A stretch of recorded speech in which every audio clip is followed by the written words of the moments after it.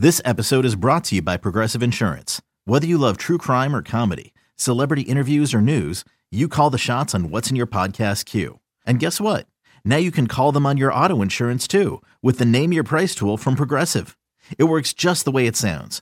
You tell Progressive how much you want to pay for car insurance, and they'll show you coverage options that fit your budget. Get your quote today at Progressive.com to join the over 28 million drivers who trust Progressive. Progressive Casualty Insurance Company and Affiliates. Price and coverage match limited by state law.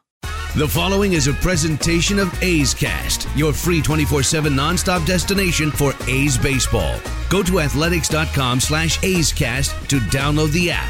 Restrictions apply. From baseball's top personalities, the great Chris Russo joins us once again, to the game's top players. Joining us is the All-Star, Matt Chapman with us. You never know what stories you're going to hear. If you make your way down here, I might be able to make some time and go out there and see the great Chris Townsend. This is A's Unfiltered with Chris Townsend. Welcome to another edition of A's Unfiltered with Chris Townsend. You are going to hear from ESPN's Tim Kurkjian today. Great to have him on the program. Bob Nightingale from the USA Today, David Schoenfield from ESPN, and Rod Friedman, the pitching ninja. We always like talking pitching with him, and one of the great nicknames of all time. But we'll start today with a guy who's been covering baseball for a long, long time. One of the most trusted sources in all of the game. Here is Tim Kurkjian. Tim, welcome back to A's Cast Live. We really appreciate the time.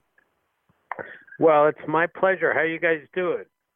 We're doing good. We've been hunkered down here in Northern California for quite a while, and kind of the good news about that is in Northern California, we're starting to flatten that curve because we've been on lockdown for so long. So it's been better news up here in Northern California. Well, good news there. Thank goodness. Everyone just stay safe. These are difficult, trying times, so I'm glad to hear you guys are doing okay. You know, I hate to start the interview with this because it's sad news because he was such a special man and he was a legend in our game. Mr. Tiger, Al Kaline, passed away today. I'm sure you knew him and you've had a lot of conversations with him. I had a great moment with him last year when the A's were in Detroit. It was just me and our engineer in our broadcast booth, and he came walking in and introduced himself. I'm Al Kaline. I'm like, of course you're Al. Everybody knows who you are. And he had me go get baseballs, and he signed the baseballs for our community fund to give away and to help A's fans. And he was such a gracious man with his time. And just talk about Al Kaline, because not only was he a great person, he's one of the greatest players of all time. Yes, and I knew him well. I wrote his obit for TV and his obit for ESPN.com. They'll both run any minute. He's a great defensive right fielder. One, after Clemente, I guess you could probably make the case he's right there as far as the best defensive right fielders ever. He won 2 Gold Gloves. He had one of the greatest throwing arms I've ever seen. He got 3,000 hits. He played on championship teams. He had 399 homers without ever 30 in a season. That's the most homers without a 30-homer season. But the most important thing was just the way he carried himself. I mean, it was always a rite of spring for me to go see him in Lakeland because he was always there. And the late, great Sparky Anderson told me years ago, he said, every day I see Al Kaline, it's a better day, because you'll never meet another person better than Al Kaline. And all of that is true, so the game has suffered a terrible loss. What is so amazing is that in 1953, he came up at 18 years old. So basically, he graduates from high school, goes to prom, is barely in the minor leagues, and by 1953, he plays 30 games at 18 years old. And then the next year, he's a full-time big leaguer at 19 and plays all the way till he's almost 40. I mean, that's something that's almost unheard of to just leave high school. Next thing you know, you're in the big leagues. Right. And he won a batting title as a 20-year-old. Think about that for a second. And he once told me, and one reason he was so good is he was such a great athlete. And he told me once he was a better basketball player in high school than he was a baseball player. And he was going straight to pro ball from high school just shows you how good a basketball player he was. And when you're that kind of athletic, you can make adjustments on the fly. Few people did it better than Al Kaline. He's the greatest player, who went through the public school or the school system in Baltimore ever. Babe Ruth went through a different system there, of course, but Al Kaline is gold standard as far as baseball players coming out of Baltimore, and it was very appropriate that he got his 3,000th hit at Memorial Stadium in 1974 off of Dave McNally, because that's where he grew up, Baltimore, and just a great, great man and a great, great player. Yeah, he'll be missed. What a Mr. Tiger. He was special. So President Trump meets with all the commissioners of all the different sports. He wants sports, and the administration wants sports back as soon as possible when it is as safe as possible to help be a distraction from all the bad news. And I know when you lead a sport, you never want to be the first guy that goes into the pool, right? So now looking at South Korea, as they're starting to practice, they're soon going to play games. How important is that for Major League Baseball to look at that so they may have a little more reassurance about starting up again, whether, I don't know, if it's July, August, whatever that date would be?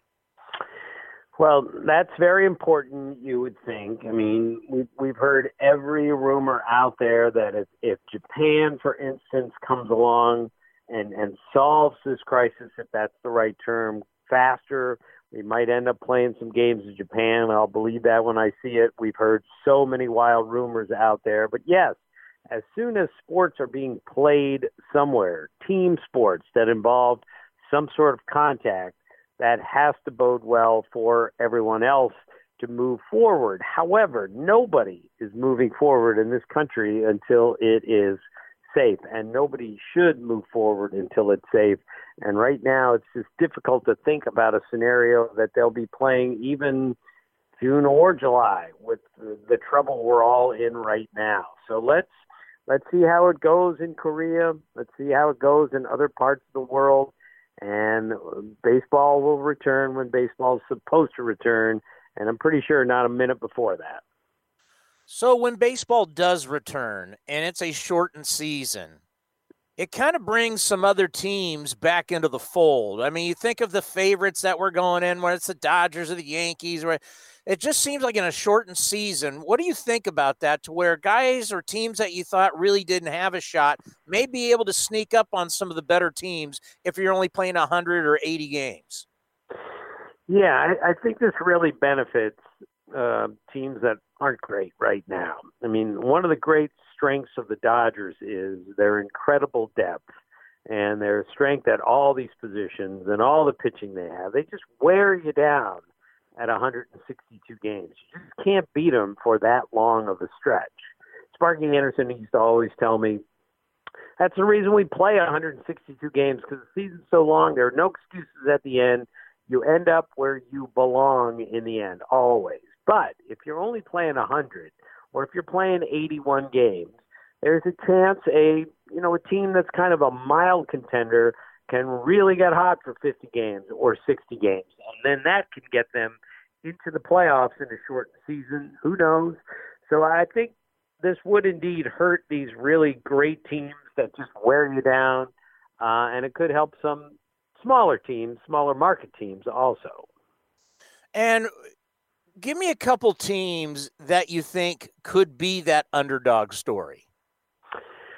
Well, I'm intrigued by the White Sox. I mean, they made a lot of moves in the offseason. They really upgraded that offense. That they had to really upgrade that offense. And we'll see where it goes with young pitching, Michael Kopech and others coming back eventually. But that's a team that could really surprise. The Reds, a lot of people have them as the chic pick to win the Central. At least it did before the season got postponed. But the Reds did some really nice things in their offseason and at the end of last year to really upgrade their pitching. So I like what I saw from Cincinnati this spring. But again, none of this matters until we know roughly when we're going to play and what is the schedule going to look like. We just going to pick it up where we where July 4th says or whatever. I mean, I don't think no one has the answers to all this, because the big question, when are we starting? Nobody knows. Yeah, that is true. And one suggestion that I've read and some people have thought about is, if there was ever a time you want to experiment with the game, this would be the time. If you were commissioner, and there are some things that you wanted to tweak and change, what would that be? Or would you say, nope, we're not trying anything new? Well, I'm 63 years old, so I'm not sure I'm the right guy you should be talking to about this. Because I'm kind of set in my ways. In other words, I don't think we should play 7-inning games. And I don't think we should have a home run derby to tie things or to settle things after 10 innings. I think we should play the way we've been playing for the last 150 years, because we've done a pretty good job with that. Now, having said that, doubleheaders don't bother me at all. I grew up watching doubleheaders. They were really cool. And I understand things have changed dramatically since the mid-'60s, but this is a place you could go to get some more games in, and as long as you protect the players, because that's what the union is going to demand. If you're going to play 2 doubleheaders in a week, well, we're going to need more than 25 or 26 guys on the roster to make sure nobody gets hurt, because the union is very concerned about safety, as it should be, and they're going to make sure that in this truncated season, no matter what they do with it, there's no way they're just going to rush these players back and then cram as many games into a short amount of time. But I think doubleheaders is something that can work. We'll see if that happens. How much have you been enjoying watching these classic games on MLB Network? Well, I've been a little busy, frankly. I'm on this writing project that's taking all of my time these days. But to answer your question in general, I love old baseball games. I don't care if it's from the 50s or the 60s or the 70s or the 2019s. I think it's a really good look into how baseball was played when you watch the Oakland A's play in the 70s, or the Big Red Machine, or you watch the 86 World Series and see things how they were done, and Oral Hershiser pitching in 1988. These are really interesting looks at how the catcher sets up and how the umpire calls a game and how quickly some things move and how things have changed so dramatically, and how, back in the 70s, people were pitching to contact. They wanted you to swing at it, and hitters were up there trying to make contact. And that's always been the thing that I've learned when I watch an old-time game, is how quick they move. Sure, I told you guys, in 1960, Game 7 of the World Series, the Mazeroski game, there were no strikeouts in that game. And now we routinely have 20 strikeouts in postseason games all the time. That's the big change for me. Yeah, and you even see sluggers who choke up, and they choke up with 2 strikes and they make contact. And you mentioned the 70s, and I think it's great for a lot of our fan base and other people in baseball. They really forget, and we bring on Ray Fosse every single Wednesday, they really forget how good the A's were. When you look at the team coming over from Kansas City, they were young, they had a ton of talent, and they finally got over the Orioles, and then you're beating the Big Red Machine, you're beating the Mets, you're beating the Dodgers. That era of A's baseball was real special, and a lot of people forget, or they just don't know how good those teams were. Well, I do, because those guys were right in my wheelhouse when I was growing up. I was in my teenage years at that time, and they had Reggie Jackson and some big stars on that team, but as corny as it sounds, it was the Dick Greens of the world on those teams that won games. Gene Tennis was a good player, but man, he had some great postseasons. And they also had great pitching all the time, whether it was Catfish or Vida Blue or Ken Holtzman and of course Raleigh Fingers. So they did it the right way. They had the right people and a really good manager most of the time. So, you can learn a lot watching how the Oakland A's played, especially 72 through 74. Let's end on this, and this is something you'll never see again. Charlie Finley not only owned the team, but was running the team from Chicago. That's something you'll never see again, Tim. Well, a lot of things Charlie Finley did we'll never see again. I was looking, this writing project I'm doing is I'm just looking at this date in baseball history through my own little personal lens. And Charlie Finley, Vita Blues holdout just ended one of these days recently. They held out, and he ended up getting $63,000. That was his season contract, $63,000. And he had to hold out to get that because Charlie Finley wouldn't give it to him. Charlie did some really good things and innovative things for the game, but running something from Chicago, nothing would surprise me with what Charlie Finley did. Well, we had Paul Hembekides on earlier, and he said, and he did some A's trivia with us, and he said, Buster Olney, not really good. Tim Kurkjian, he says you are the man when it comes to his baseball trivia. Well, Hembo's really, really good. I always have to be on my game with him. Tim, we always appreciate it. I love reading you, love seeing you on ESPN. Be safe, and we'll talk to you hopefully down the line when this thing gets started. Okay, you guys be safe also. See you. Tim Kurkjian's one of the best. There's no question. Also one of the best is Bob Nightingale from the USA Today. I literally have been having this guy on my different shows over the years for well over 20 years. I absolutely love Bob Nightingale. The guy is he's not only just a great writer, but he's really good people too. And we always like talking to Bob Nightingale. We're now joined by Bob Nightingale from the USA Today. How you been, Bob? Yeah, doing well. How about yourself, Chris? Well, we were hoping to see you because I know you were going to be following the Astros when they came to town with the Bay Area, but unfortunately that hasn't happened. But I learned something today that I did not know, and I was telling the story about how you've been coming on my programs for years, and what we're doing right now is we're covering every single team, and we're going by division. So we started with the National League West. We're now in the NL Central. On Friday, we're going to be previewing the Cincinnati Reds. I didn't realize your son is a beat writer for the Cincinnati Reds. Yeah, this is second year there covering the Reds, and he enjoys it. He went to college and over at Bradley University in Illinois, and went first job to Lawrence, Kansas, and now went with the Reds the last year and a half. You got to be so proud. Yeah, it's cool. Talk a lot as far as the dynamics of the writing and stories and what angles to take, that sort of thing. So yeah, no, it's fun. It really is.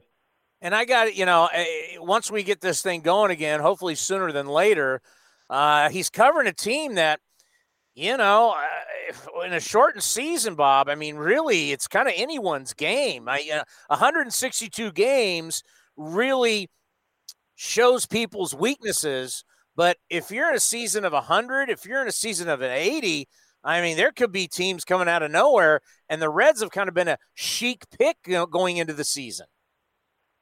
Yeah, some people were picking them to win it, even before the baseball shutdown.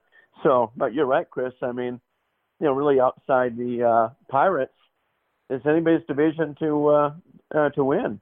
Wide open, and they got the pitching. So, we'll see if this thing starts up. That'll probably be one of the most fun races.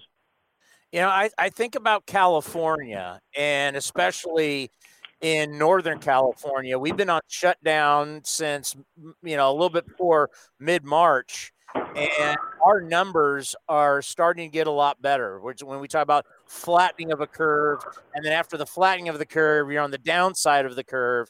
So California is, and we're the most populous state, obviously. That is good news. A lot of the projections have been off. They're not as bad as what we were told. But what are you hearing about Major League Baseball and the ability to get games going again? Well, I think they're going to take the NBA approach. Where Adam Silver say, you know what, I'm not going to talk about this in April. Let's wait till May and see what happens and go from there.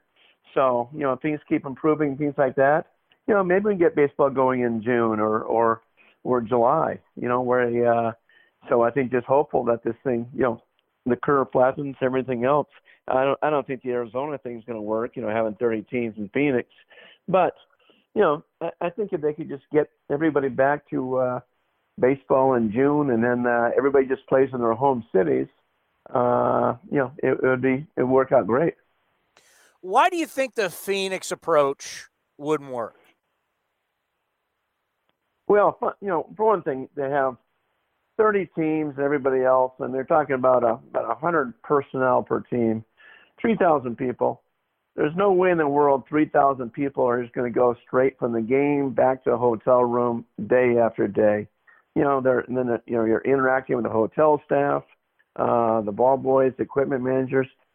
Too easy for someone to, catch the virus. If that happens, it spreads, pretty big. And then, a big panic attack. Also finances. I know the owners are saying, hey, we play with front no crowds here. We'd want you to take about a 30% pay cut. Our players are saying, wait, if we come to Arizona, it should be like combat pay. We should at least get what we're making. So, I don't think they could even agree on the money part, let alone just on the logistics, who's paying for all these hotel rooms, everything else. And let's face it, a little bit of a smaller issue, but it's 110 degrees in Phoenix in the summertime. I live here. It can be brutal. There's going to be a bunch of teams that's got to play at 1 o'clock in the heat. That's not good for anybody's health. No, I was reading your article, and the part about the piece that says that, the players would have to take a pay. I don't see that being a way that it would actually logistically work out. And then you're right about all the staff members and everyone being, I just don't, when did Major League Baseball come up with this idea of having, maybe playing the season in Arizona? Well, some agents started spraying it around, and they went to MLB with it. The union, talked to MLB talked to union. And so it was almost an idea from a few agents. That's who came up with it. And they said, okay, let's talk about it. But, very, very early stages. They've begun negotiating things like that, families and all that. It's a creative idea. I just think there's, no way in the world everybody's going to live in some little bubble here. Yeah, and I think that the one thing, too, I don't know how you feel about this, but the idea of what's going on in South Korea and how they're kind of, they're pushing back the start of the season, but they might start in May. Do you think that Major League Baseball could kind of follow the model that South Korea is doing? I know Japan they pushed theirs back a month, but South Korea, it's kind of been like the model of what they're doing with the fans and social distancing. Do you think there's any way Major League Baseball follows what South Korea has been doing and trying to do with bringing the game back as fast as they can?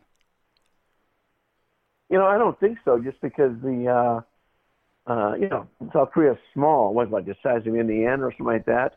You're talking about such a massive country and everything else. The trouble is everybody's, gone home. So when people congregate, you're coming from almost all 50 states. You're coming from about, 15, 20 different countries. Who knows what everybody's bringing in? I think, the more follow what happens in Japan. I think what's going on in Japan, the fact they had a setback and now they're not starting until June, I think that's more for U.S. to follow than Korea. Now, with some of the stipulations for the season, what happened in Arizona, the 7-inning doubleheader, the 7-inning doubleheaders, the microphones where players use, it kind of like, more access for fans, the social distancing. Is this something you think the players will get behind with, all these changes with Arizona, or do you think that there's still a lot more that it's going to take for everyone to get on board with potentially playing a full season down in Arizona? I'm not sure anybody's going to get on board with the 7-inning thing. It's just, hey, baseball is built on records and history. Hey, some guy throws 4 or 5 no-hitters because you're only going 7 innings. Is that fair to be in the record books? Things like that. You don't want to treat it too much of a gimmick.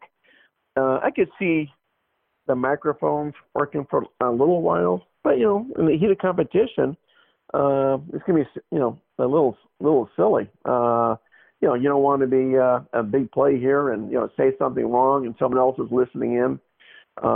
Say, hey, by the way, he's looking for a fastball here.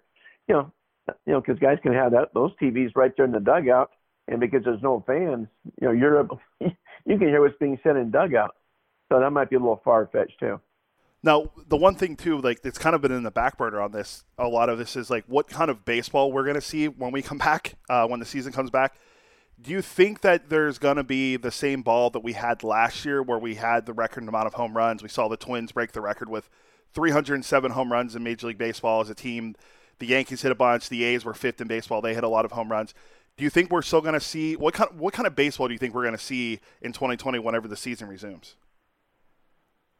Well, I think the ball will be dead in this year. I think it'd be more like the playoffs, more of a true baseball. I don't think that, people will turn off about all the home runs and, everybody's hitting, 30, 40, 50 home runs, setting career highs. So I think we'll get back to more of a normal baseball and go that way. I think that was what was designed anyway. So even in spring training, it seemed like the balls weren't flying like they were, all last season. Now, one thing Chris has been asking people, and we're still trying to get, I think he's having an internet issue at his house because with the social distancing and everything, we're doing it from two different locations here. So we're trying to get him back. But one thing he's been asking people, and I've been liking the idea, the question is, we're seeing a lot of these old-time games being, aired on MLB Network. ESPN's been doing a good job. We've seen a lot of stuff on Twitter. Is there anything from these old-time games you've seen, these classic games, that you kind of miss in Major League Baseball right now? Yeah, I mean, some of those classic games I've watched. I watched the Ripken, post-game interview and the 23-minute standing ovation their night on opening day. I watched the David Freese game, with the dramatic, home run to win Game 6 of 2011. Watched, the Diamondbacks game-winning hit. A few innings of those. So some of those actually, fun to watch. It's things you forgot or missed. I mean, I was at that David Freese game. I remember Daniel Descalso having that huge at-bat and kind of setting up the whole game winner. So, I think for some of these young fans that are staying home, it's like, they can kind of tune in and know a little bit about some baseball history. It's like, hey, I didn't know who Al Kaline was. Now I do. Yeah, that's sad with the passing of Al Kaline the other day at the age of 85. And you're right. I remember because, I'm 31 years old, but I remember watching the David Freese game against the Rangers. Like, that World Series was so great. The back and forth, the game, it was Game 6, right, where Freese had the incredible game against the Rangers. I just remember that entire World Series, how great it was because, Texas never made it to the World Series and back-to-back World Series. They lose to the Giants in 2010, and then they come back the next year and they have a talented team, but David Freese and everyone's carrying them. That was one of the best games I watched, and I'm with you 100%. And I think we have Chris back now finally. So let's see Bob, if he's there. This millennial technology sometimes just doesn't work. I hear you. I mean, it was weird. It's like all of a sudden, like, you guys went away, and I'm like, what's going on? And what's amazing is you think, like, what's going on? How do I fix it? And all you do is you restart your computer and things work again. And it's just crazy how that works. Yeah. It's almost like your cell phone. Just restart it and back to magic. So the last I heard, we were talking about, I was asking you, and I'm sorry to have to repeat this, but I was asking you why you think Phoenix wouldn't work. Yeah, there's so many problems with Phoenix. I mean, one is, having about 100 people coming in, personnel from each team. So you're talking about 3,000 people. And are you really going to rely on 3,000 people to go only back and forth from the hotel room to the ballpark without going out, without, seeing their family or a date, something like that? Who's going to monitor the people that are handling their food or the clubhouse kids, the clubhouse attendants, bat boys, that sort of thing. And hey, what happens if a player gives comes down with it? He not only affects a lot of his teammates, but it can affect some innocent bystanders. So you're opening can to a whole lot of lawsuits as well, against Major League Baseball. Another problem too is I know they talked about, well, hopefully by then you can get instant testing and quick results. Well, it'll be pretty hard for the public to stand by and say, wait, we can't get tested, but you can. We got to wait a week for results, but you can get it done.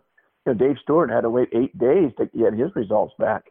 So, I think then it's like, a lot of people say, wait a minute now, just because these baseball players and baseball owners have money, they get special treatment, and plus the weather. Hey, it's 15 games a day. There's going to be some teams playing in 110-degree heat in mid-afternoon. That's not real good for your health either. Yeah, that's actually a really good point. I didn't even think about that. You know, Bob, in the world we live in, and you're a journalist, so I'm sure you're watching a lot of news. And I think the one thing that people are getting right, we don't know May, we don't know June, we don't know July. Things are happening so fast. There's really no one that can give you any real answers. No, you're right, Chris. I mean, nobody can say, "Hey, we'll be playing by this date," or "Here's our drop." You know, there's a date where if we don't start up, we're not playing at all. I think just that everything's in motion here. I know baseball even has some plan where you start up in September, do some kind of round robin type of tournament, almost like a March Madness for baseball. You know, called the October-November Madness. So I think they're thinking some creative ideas, where even then you can say, you know, I'm not saying you would call it a World Series champion, just call it, you know, the champ of 2020, you know, that sort of thing. So I do think they're going to really try to push this back, not until Christmas, but certainly right up to Thanksgiving weekend. You know, one of the things that's been a lot of fun is watching these retro games on MLB Network, and they're airing a ton of them, and one in particular, well, they did two. They did Game 4 and Game 5 of the World Series in 1984 between the Detroit Tigers and the San Diego Padres. And I grew up in San Diego, so I remember being 12 years old watching that and bringing back great memories. And you really forget how good the 1984 Detroit Tigers were. They were absolutely stacked, and it's now great to have Alan Trammell and Jack Morris in the Hall of Fame. You know, Lou Whitaker, you forget how good he was. I mean, you're literally talking about the best shortstop second base combination in the history of baseball. Yeah, people forget how great that team was. And, you know, I was mentioning to Cody earlier is that the fun thing about showing some of these classic games is, you know, the problem now is a lot of these young fans don't know the history of the game. Even young players don't know. So, you know, even young players can sit back and watch the same games as you, saying, I don't even know who Al Kaline was. You know, now they know. Now they know how great that, you know, double play combination was with Trammell and Whitaker. I agree. And that Tigers team, you know, everybody talks about, you know, the Yankees, you know, that 98 Yankees and, of course, 27 Yankees. People forget that 84 Tigers team went, you know, wire to wire, and they started off that season going 35-5. I mean, that's crazy to start out 35-35. And you mentioned Mr. Tiger, Al Kaline. I got to meet him actually last year when I was with the A's in Detroit, and he was so gracious. I've been telling the story about he came into our booth and introduced himself, and you think like a legend introducing himself, and then told me that if you go get a bunch of baseballs, I'll sign them for your community fund. I mean, just a special person. Talk about just Al Kaline's career and just what a great man he was and what he meant to the city of Detroit and the state of Michigan. Yeah, just a wonderful guy. Reminds me a lot of Harmon Killebrew, who passed away a few years ago, the great twin great. And I always tell this story. I said the greatest plane ride of my life was I went from Phoenix to Cooperstown, you know, I don't know, it was 10 years ago, 8 years ago. And we were sitting next to each other on the flight. About a half hour in, I think I ordered a Bloody Mary. He goes, good idea. So we're just drinking and telling stories. You know, I'm listening more than talking, obviously. And, you know, it was just such a delightful thing. And it's like, you know, at the end, you know, you wouldn't even know that he hit a home run at Little League, you know, let alone hit, you know, 500-some home runs in the big leagues. Same way with Al Kaline. You know, every time I went to Tiger Stadium, and, you know, the Tigers were good not that long ago, so I was at a lot of Tiger games. And he was always in that clubhouse, just walking around, saying hello to people. You know, he acted like he was a clubhouse attendant in there, you know, rather than, you know, Mr. Tiger himself. And you're right, Chris. I mean, just so gracious with his time. And, you know, you had no idea that this guy's a Hall of Fame ball player. But, yeah, and he went to just about every single home game. He was there a ton. You know, sitting there in the suite with, you know, Dave Dombrowski or Al Avila. in watching games. Yeah, delightful man. Bob, we always appreciate the time. Be safe, and we're going to reach out. I've had you on for so many years. We got to have Bob Nightingale Jr. on to talk a little Cincinnati Reds. Yeah, no, Bobby would enjoy that, and he's staying home in Cincinnati, trying the same thing as everybody else. Just trying to get up some Red stories or team stories, just for somebody to read. And obviously, the young writers like that have never gone through a work stoppage or strikes and that sort of thing. So even though this is new, pandemic's new to us, certainly work stoppages and lack of play and the 9/11 and everything else is things we have gone through where you try to fill some airtime or fill some space in a paper. Hey, be safe, and we'll talk to you soon. All right, look forward to it. Thank you, Chris. And from Bob Nightingale to another great columnist, and he comes up with so many good ideas on ESPN.com. Here is David Schoenfield. We always appreciate you coming on here on A's Cast Live, and of course, Cody and I loved your one-hit wonders. That had to be a lot of fun to do that list. Well, I have a lot of time to dig into these research projects right now, unfortunately, but the research is kind of fun, digging into baseball history. So, appreciate the kind words. It was fun to do. Yeah, and Mitchell Page, going back, because some of these guys, for my audience, a lot of these people don't remember baseball back in the 70s or even the 50s, 60s. So, Mitchell Page, your one-hit wonder for the Athletics. Yeah, so 1977 was the first year I followed baseball. I grew up in Seattle, so that was also the expansion year for the Mariners. So I definitely remembered Mitchell Page. As soon as I said, I'm going to do this project, I kind of knew that was going to be my A's guy. What a year. He was a rookie, hit .307, 21 homers, 75 ribbies, stole a bunch of bases. 6.1 WAR. He should have won Rookie of the Year. Eddie Murray won it, I believe, but it should have gone to Mitchell Page. And then, he had some personal issues, after that, the rest of his career, never lived up to that season. But, what a rookie year it was for Mitchell Page. Which was your favorite one that you did for all 30 teams?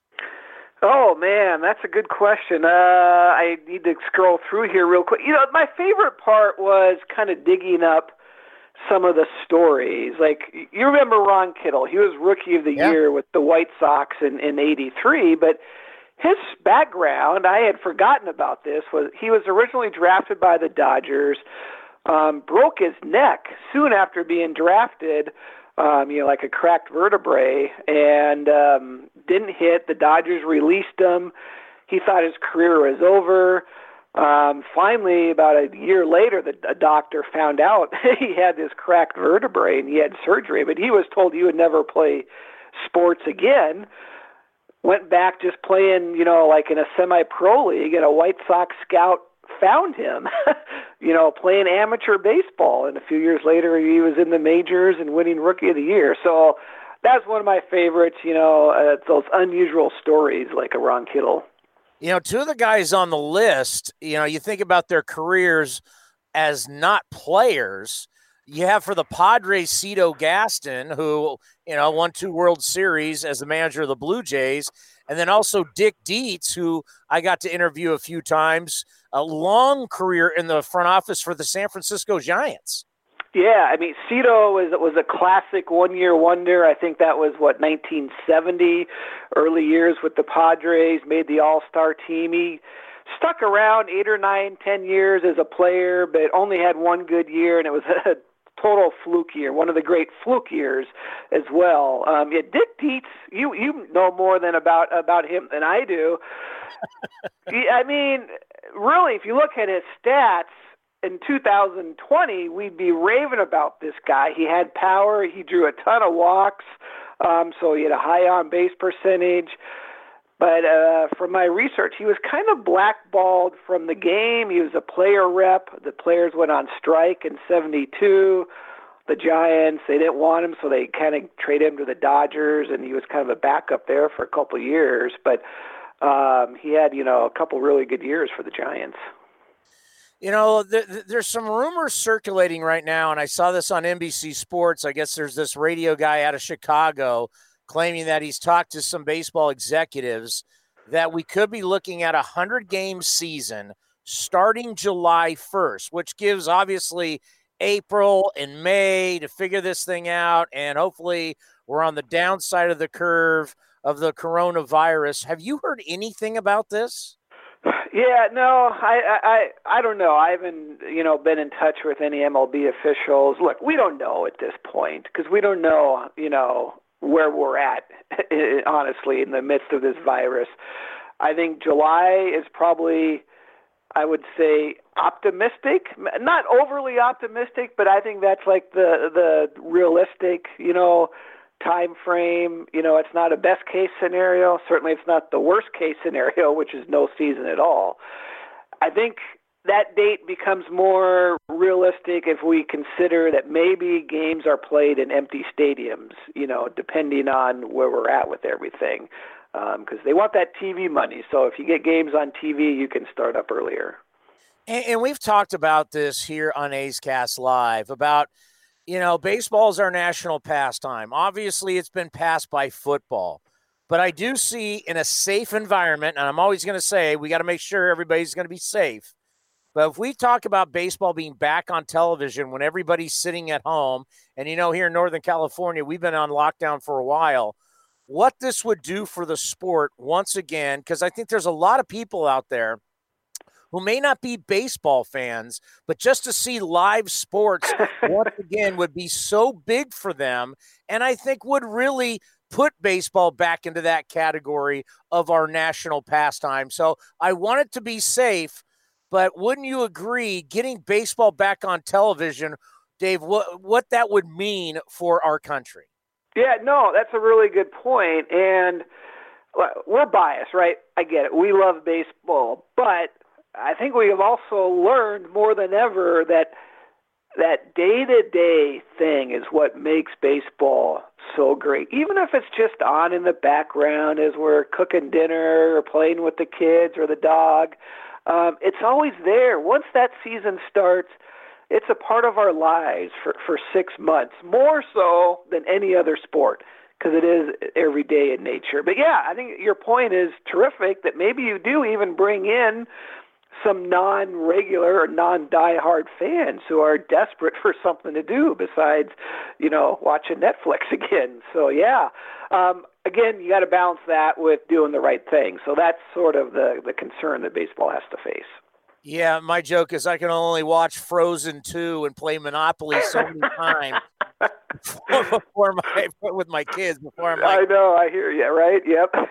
I mean, these classic games, by the way, have saved a lot of us. I mean, it's been a lot of fun, going back, and whether it was, my favorite player of all time, George Brett. I recently saw that on MLB.com when he dominated the Blue Jays in 1985, or the Bucky Dent game, and then there was that crazy game between the Phillies and the Cubs. Was it 23-22? It's been a lot of fun watching these old games, and it just makes me think about changes in the game. If you're ever going to do changes, this would kind of be the year if you want to try something out. If you could try something out in this season for you, what would it be? Wow, that's interesting. Yeah, I saw Justin Turner of the Dodgers. What did he just suggest? That let's decide extra inning games with a home run derby, kind of akin to the shootout in hockey. And he said just for this year, I think that's kind of a fun idea. I know it's against everything the traditionalists stand for, but, it's all about fun. Hey, if you can't win a game in 9 innings, okay, then why not make it a little bit of a crapshoot? But one idea I like is trying something different in the playoffs.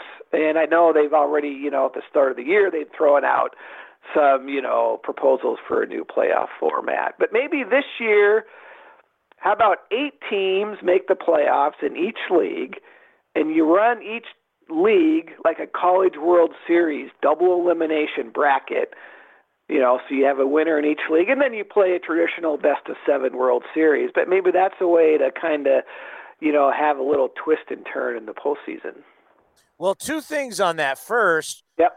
My producer Cody came up with that idea a while back, and we were like thinking about the home run derby type thing to finish an extra innings game. And like if you threw out on Twitter, so let's take the A's and the Angels. If you threw out on Twitter that Mike Trout and Matt Chapman are going to go one-on-one in home run, you know how many people would get on MLB.com and go to watch Matt Chapman against Mike? And I'm just obviously selfishly using us, but you can put any great players and put them in there. But Mike Trout against Matt Chapman, you try to tell me people wouldn't tune in for that? Yeah, I mean, look, there's no doubt from an entertainment factor. I mean, it's a no-brainer, and I know, I work at ESPN. We televise the home run derby every summer, and I know that's not for everybody, but the kids absolutely love it. So I get it. It hurts teams that aren't built around power. But hey, again, this whole year is already going to be different. Why not try it the rest of the season once we kick off? Doesn't mean you have to keep it for 2021. Hey, do it. See how people feel about it. Yeah, and then the second part of that is we've seen it with the World Baseball Classic. If you're going to play games later in the year, you can do neutral sites. The weather's going to be good in L.A. and Anaheim, so you got Dodger Stadium, you got Angel Stadium. Obviously, the weather will be good in San Diego at Petco Park. Traditionally, our weather is good up here in Northern California in the fall for Oakland and San Francisco. Then we now have two roofs in Texas, as you have the retractable roof there in Houston, and you'll have the same thing now with the ballpark in Arlington. So there will be places to play if you want to extend stuff into November when you start talking about postseason. We see it with college football. We see it with the Super Bowl. I just think people are going to be starving for entertainment at that point. Do you think neutral sites could work? Yeah, I mean, Scott Boras has been trying to get this proposal for years, where you can plan it ahead of time and have all the parties like you do, during Super Bowl week. I have mixed opinions. I would worry that you're playing a World Series game in Houston and there's 10,000 people because it's, the Twins and the Cubs or something like that. But then again, I think maybe the home fans would travel to the neutral site. Again, this year travel, who knows, right? But again, maybe it's worth trying, what do you have to lose? I get it. If you're the Cleveland Indians, you're back in the World Series and you haven't won since 1948, you want those games at home, but a World Series game in Cleveland in the middle of November, there could be 2 feet of snow on the ground. That's not going to work, right? That is not going to be good. And one question that I think is on a lot of people's minds is the Houston Astros. And I have a feeling the Houston Astros, they're going to be handled a little bit differently now, because whenever we have these type of tragedies go on, we all want to kind of bond together and we're a little bit softer. But I'm wondering on the suspensions of Jeffrey Luhnow and AJ Hinch. I'm already seeing it now in our neck of the woods. People are like, wait a minute, you're telling me if we don't play baseball, their suspensions will just be done after the end of this year if there's no year? Baseball is going to have to really look into this, because if there isn't a whole lot of baseball and these guys really don't get the punishment, that's not going to be a good look. Do you think the commissioner is going to look back into this? Yeah, that's a tough one. I'm with you. The public pressure is going to be. They didn't serve enough of that punishment. Depending on when we get back in action here. I don't know if there's legal matters in here. The thing is, those guys, they're not represented by a union, like the players are. A similar situation with players would be, fought by the union. Hinch, Luhnow, they don't have that. So the commissioner, I would guess, would have the prerogative to add another year or another 6 months or whatever. But again, I don't know. We all want to get the games back, and I think the commissioner, he wants this Houston thing to go away. He doesn't want to string it out. So if I had to guess, I think they'll be eligible to be hired again in 2021. All right, let's end on this. You're sitting at home and you're thinking of things to do for ESPN.com, which does a great job covering our game of baseball. As we talk about your articles all the time. What's the next thing for you? What's the next list? What are you thinking about covering next? Well, you hate to make everything sort of historical in nature, but I'm working on another big project. This is my most hyped prospect for every team in franchise history, which skews more towards the last 20 years. We pay a lot more attention to prospects now than we used to. So this, again, it's more telling some of the interesting stories. Some of these guys are big names, obviously, Bryce Harper, Ken Griffey Jr., but there's some other guys that, when you look back, were very hyped and didn't pan out for whatever reason. So that's for next week. And I'm already like 5,000 words into it, and I'm not done. So my editors are not going to like it when I file this piece. Well, I can tell you this. For about 2 years doing the post-game show, all I heard was Chris Carter and Michael Choice. And A's fans clamoring for these guys. Michael Choice, Chris Carter, you got to bring him up. These guys are going to be the greatest guys ever. So it leads me to what I always say. You're a suspect until you come to the big leagues. You want to call him a prospect. I call him a suspect until you come to the big leagues and prove you can play at this level. Well, that's the thing about baseball. You can be the number one pick, or, my A's guy for this list, you'll remember Todd Van Poppel, who wasn't the first pick in the draft only because of his bonus demands, but he quickly became the number one prospect in baseball for a year or two. And he made the majors, and he ended up sticking around a while, but obviously never lived up to the hype. And as you know, baseball is hard. There are no guarantees. For every Griffey or A-Rod or Harper, there's other number one prospects that fell well short of all-star status or Hall of Fame status. It's hard, but that's the fun. You never know. You got to prove yourself on the field. I'll never forget, I think it was Sports Illustrated had that article about Todd Van Poppel. He's undefeated. He can't be beat in high school. He's the greatest pitcher of all time. He's the next Nolan Ryan. Yeah, and there's a lot of, especially pitchers, a lot of the guys get hurt, like a Mark Pryor, Van Poppel. I don't think that was the case with him. I just don't think he ever, lived up to what he was in high school. That's what happens. Some players, they're throwing 98, 99, 100 when they're 18 or 19, and then they lose the fastball, and they're never the same. Some obviously do get hurt. But that's the fun, because sometimes they do turn into A-Rod or Griffey. Well, I got to tell you, we truly appreciate you coming on. I think for what you're doing at ESPN.com and what we're doing here with A's Cast Live is we're just trying to be a distraction from all the tough news that's going on there. So keep doing your great work. We'll keep reading you. We'll keep promoting everything you're doing. And thank you for the time, and be safe, and we'll talk soon. All right. You too. Keep talking baseball. Well, we go from three writers to a guy that really is reinventing pitching.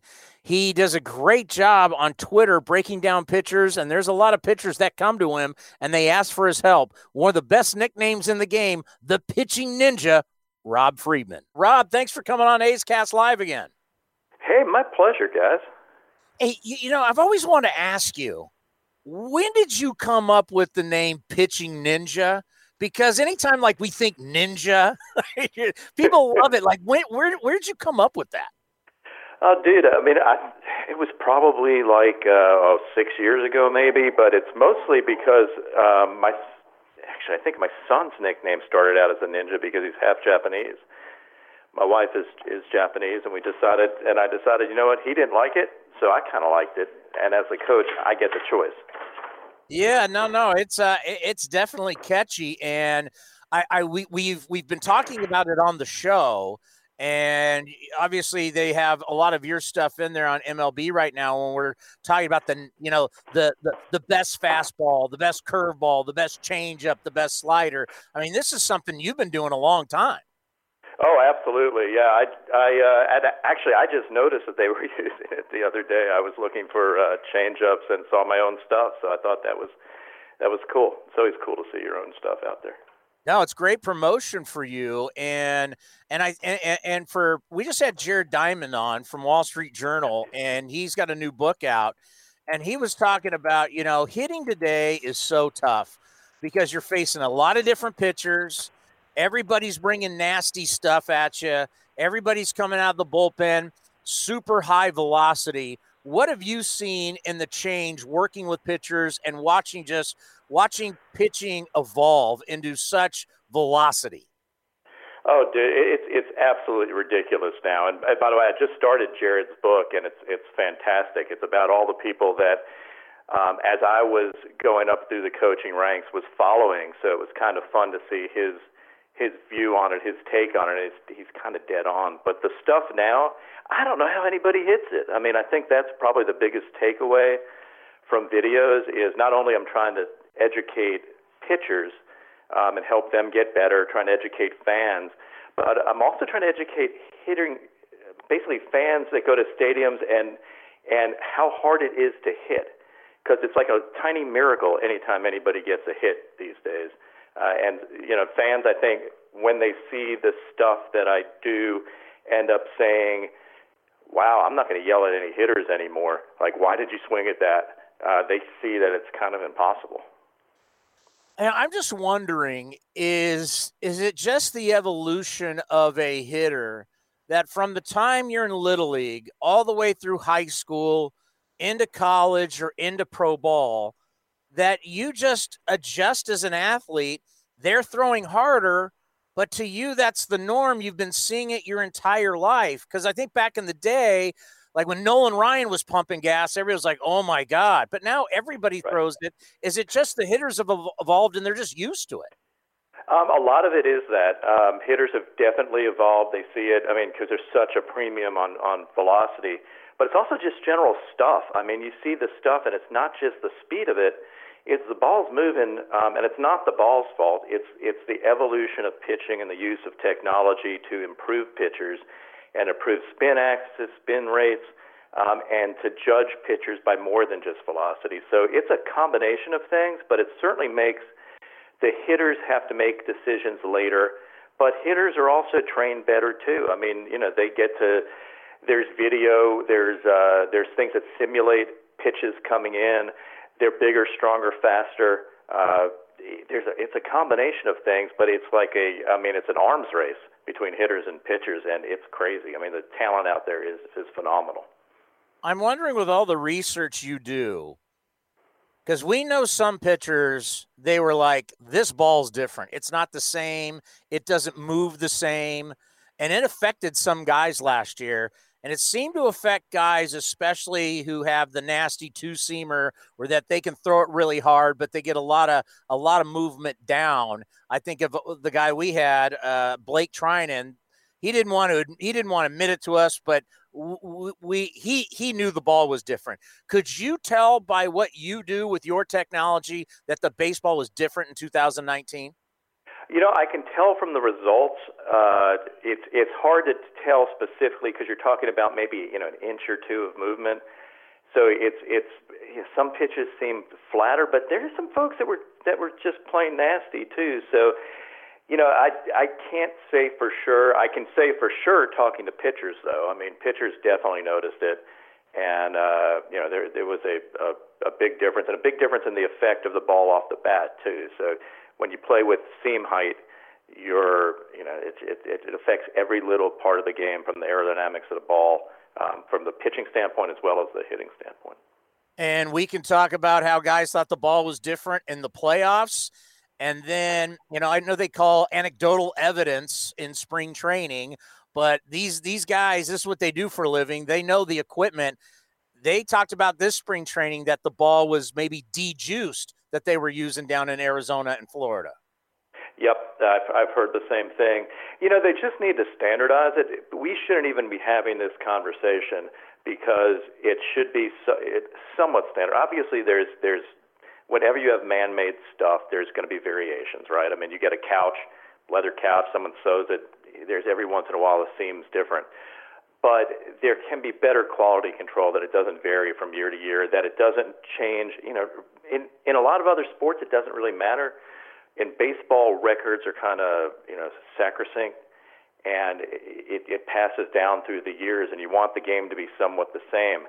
And for us to be having discussions about the baseball means that baseball isn't doing its job. They've got to be consistent and not have fans discussing the ball, but have fans discussing the performance on the field. And I think they're finally figuring out that I don't know that they did it on purpose or not. It doesn't sound like it. It sounds like it was just quality control. People got better actually at their jobs and had the seams. I've heard this from people in Costa Rica, that they had people that were better at their jobs, that they sewed it tighter, because as you get more experience, you're better at it. And it just happened that year was better. It sounded reasonably plausible, but you should be able to measure that stuff. It's just like the golf ball. All of a sudden Pro Vs are flying further than ever before because they were making the golf ball better. It's just a reality. I want to go through the process, though. What is it like for you when a big leaguer or someone, a minor leaguer, professional getting paid, how does it work? Do they call you up? How do they get involved with you? Take us through that process. Basically, so most of the stuff that I'm doing is, I do it off game feeds. I'll have some players DM me or text me with content if they want to get stuff out there. Friends with a few major league players that like to give insights to fans about what they're doing, maybe give bullpens behind the scenes. So definitely have that aspect of it. I have fans that, I read all my notifications, so I'm constantly watching what's out there.